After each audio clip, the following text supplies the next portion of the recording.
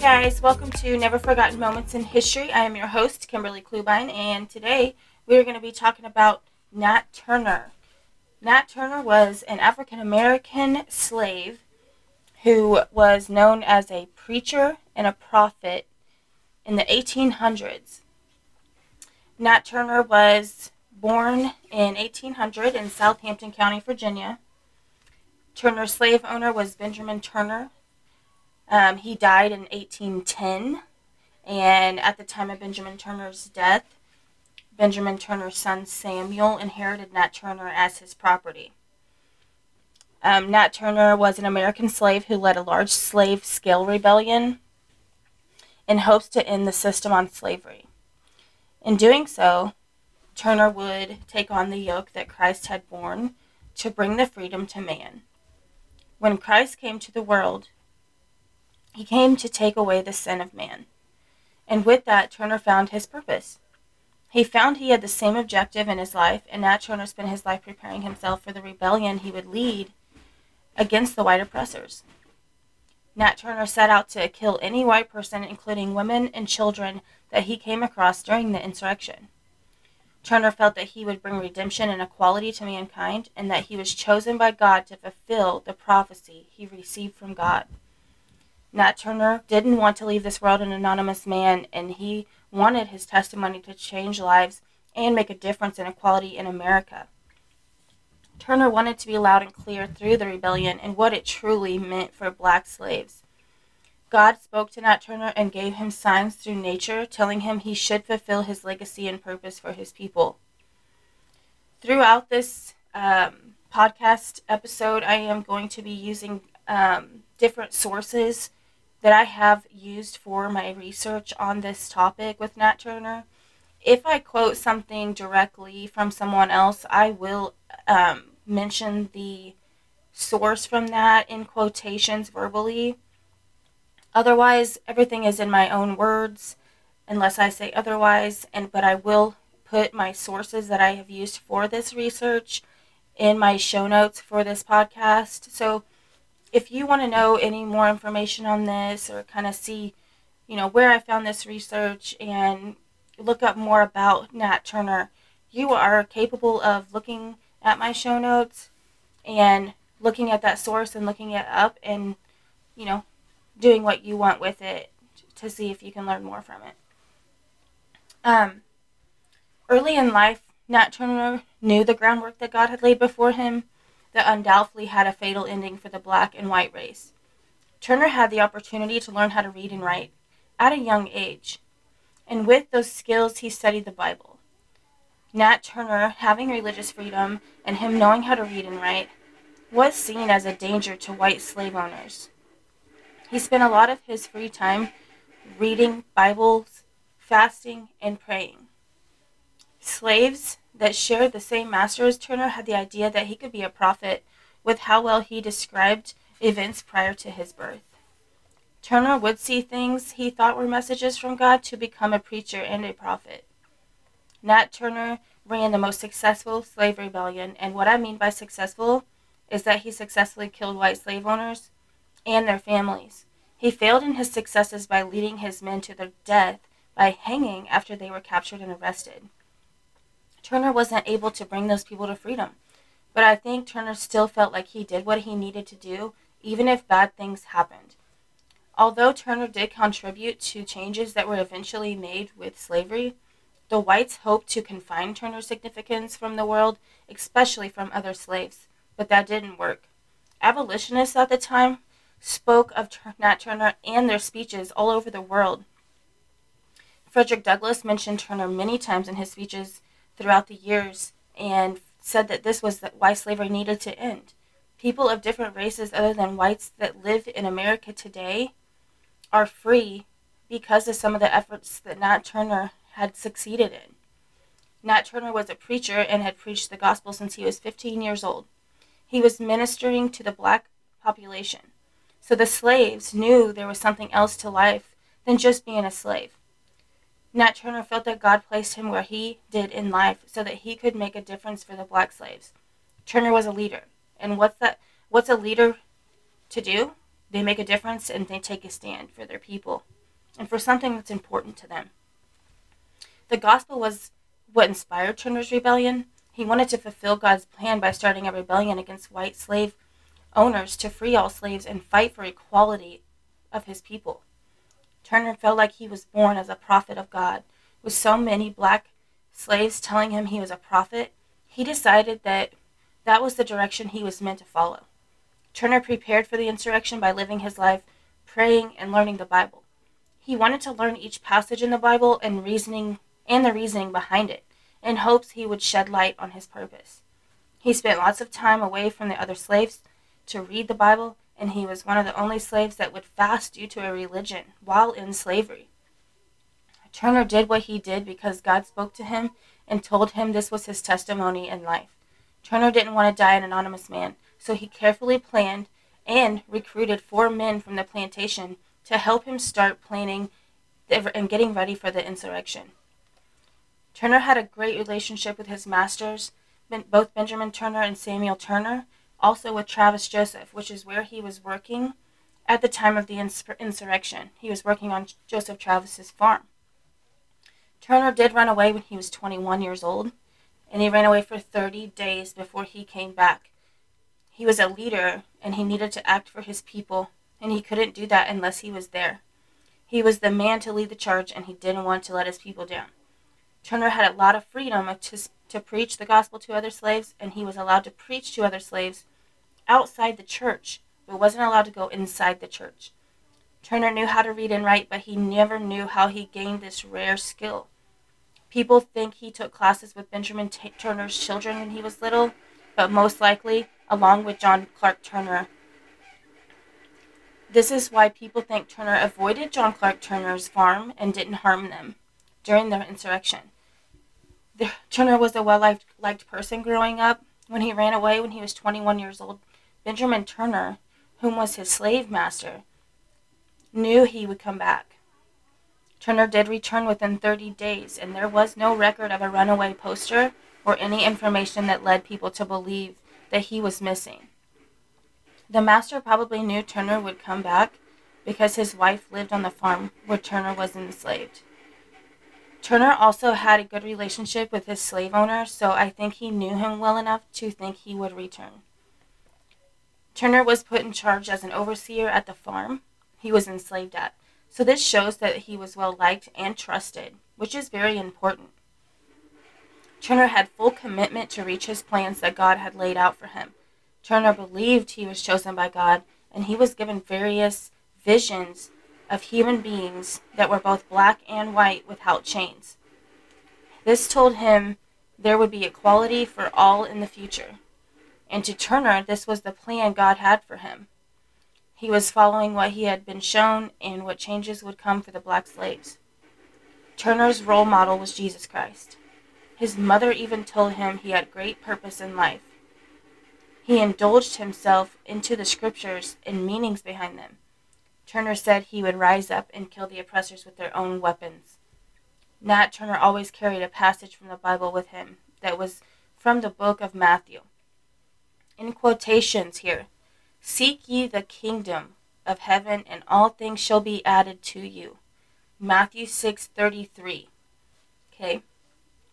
Turner understood that the kingdom that he was in was the kingdom of white men because white men ruled over the blacks. He was set out to change this and remove the chains from all black slaves. Slaves were treated like animals, and white slave masters didn't want slaves to be able to outsmart them on any level. Anything a slave learned how to do besides work was seen as a great threat against them. In a way, they might escape their reign. White men had the power over the black population, and Turner set out to free every black slave, not just himself. Turner's main point to his insurrection was that slavery needed to end. He believed that black slaves were also God's people. God's children should have the same freedom as the white race. Turner was fighting for equality, equal religious rights, and complete freedom on this earth. Learning to read and write, to navigate their way through the world on their terms, to have the same opportunities that should be laid before them as it was for the whites. Nat Turner claimed he had a sign from God through the singular appearance of the sun that it was time to start the insurrection. a general of Southampton County, made a statement at the time of the pursuit for Turner. He stated that Turner should realize how the only thing that he accomplished during his insurrection was making all the slaves in the county look even more ignorant. The general couldn't figure out how Turner thought he could have stood a chance against the 66th and 96th regiments that were assembled and intelligent. Nat Turner knew that the white people would fail at first to realize what the rebellion meant, and that this was a fight for liberty. Slaves were crying out for equality and freedom. Turner meant for this to be loud and clear. It certainly got their attention, and they wanted to ask him questions about why the monstrous chaos had occurred. Nat Turner quoted this, end quote, "The person who does not do his master's will shall be flogged with many stripes," in quotations. This was Turner using the Bible to justify his actions because his heavenly master Jesus Christ told him to do this. Anything that Turner did in his life, he used passages from the Bible to explain his behavior. He believed that if it were in the Bible, that he could twist anything to make it sound like it was acceptable. Looking in from the outside, it didn't seem to make reasonable sense for some of the things he justified with passages. The murders Nat Turner committed with his fellow accomplices was horrific and gruesome. This isn't something that people would see as being okay with God or an act of doing God's work on earth. He felt at the time that this was his only way to rebel and fight for liberty for his people. Nat Turner had reached his breaking point, and I imagine after being treated this horrible for so long that he didn't care what he had to do, he was bound to make his point. For Turner, this was the only way, and if you think about it, being in his shoes in that time period, maybe he was right. White people to him and other slaves were murderers, and even white children who were looked at as people that would grow up to do the same thing their folks have done, which is own slaves. The whites told stories of the Bible as if it didn't pertain to black people, but only white folks. The white man would say that the Bible only speaks for white men because slaves are not considered people. Slaves are just a number in a warm body to make slave owners money doing things their slaves are too lazy to do. Nat Turner's main goal was to get to Jerusalem, because that is where the militia stored their weapons and ammo.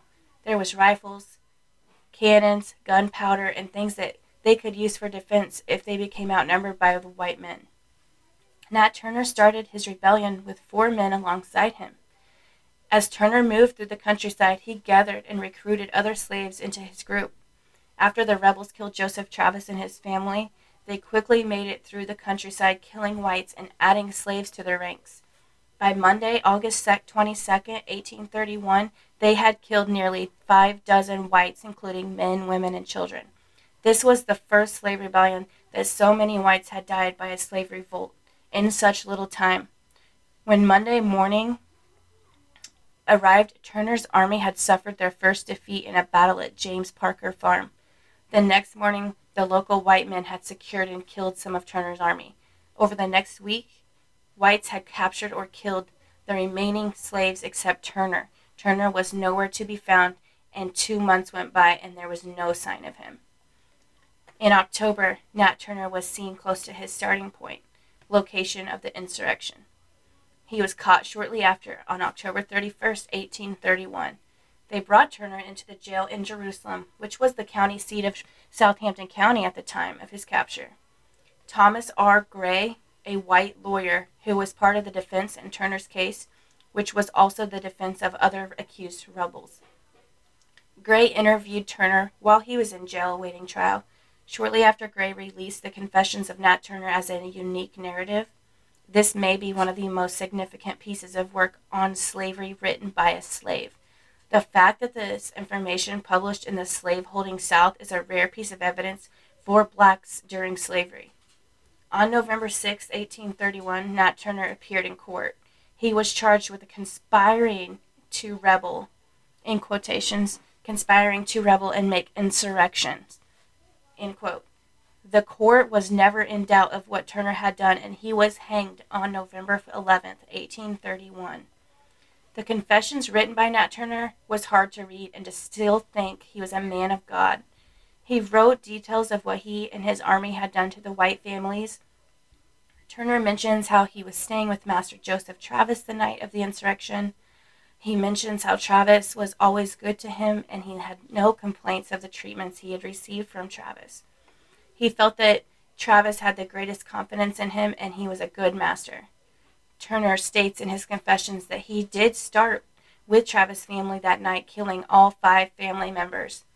The 4 that started out with Turner that night were Henry, Hark, Nelson, and Sam. He called Nelson Will during his confessions, so it was probably a middle name that he went by. Before they left the Travis residence, they wanted to make sure they had enough force to protect themselves and to be able to kill on the spot. They gathered 4 guns, 2 old muskets, and 2 pounds of gunpowder from the Travis residence.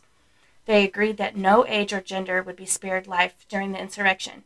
He killed the Travis family in their sleep, while they were in bed, and the only one that woke for a moment was Mr. Travis. Turner talks about how Travis only spoke a few words before he was killed with an axe. Even the baby that Travises had in the cradle was murdered in its sleep. They tried it to be as quiet as possible so they wouldn't have to fight or chase any of the white men.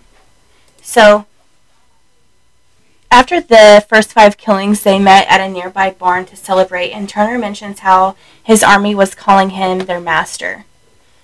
When they approached Mrs. Reese's house, they shot her in bed while she slept.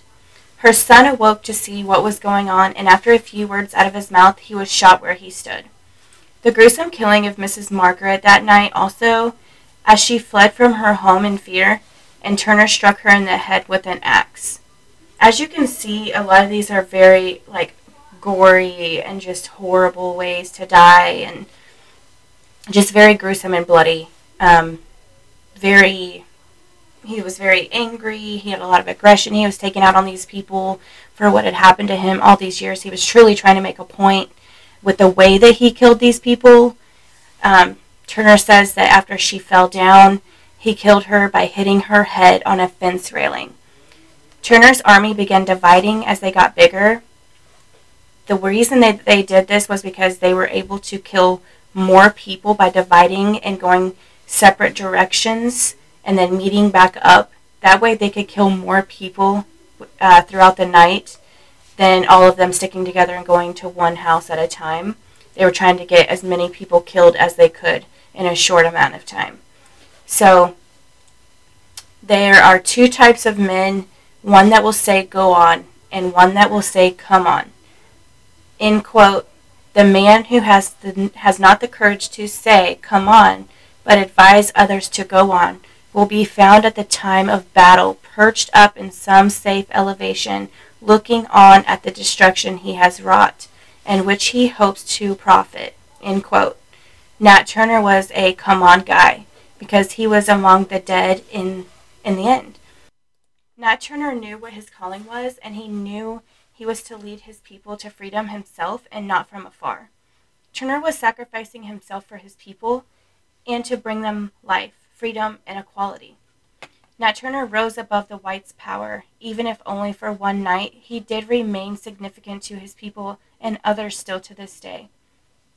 When Nat Turner was captured by a single person, he knew that God intended him to be able to tell his story through his confessions. If it had been more than one person that spotted him, he more than likely would have died at the location. Turner was hiding out near Southampton County for 74 days after the insurrection. All the men that had been with him helping him had been hanged. After the insurrection, Turner's wife and children were protected by their slave master from the whites that wanted them dead. It's unknown if the slave master gave them to the Indians or how they survived, but they did survive the murders upon slaves following the capture of Nat Turner. Nat Turner's head was removed and given to science, and the rest of his body was buried in a grave with the other prisoners near Nowata River. There is now a paved road over the old graveyard where Nat Turner and the other prisoners are buried. Nat Turner and his fellow companies covered around 20 miles of land on foot in a 22-hour time frame. They made it 2 miles from the armory in Jerusalem and had to turn back because they couldn't find a way around the Nottoway River. Following Nat Turner's rebellion, the laws that was enacted and enforced were widespread literacy among slaves. Newly freed slaves and many free black slaves in the South were illiterate at the end of the Civil War. Turner's rebellion led to new oppressive legislation prohibiting the education, movement, and assembly of slaves. The rebellion also hardened pro-slavery among the Southern whites, which led to the oppressive legislation. The anti-abolitionist convictions continued in the South until the American Civil War from 1861 to 1865. When Nat Turner was captured, he was holding on to his Bible, and today his Bible is on display at a National Museum of African American History in their collections.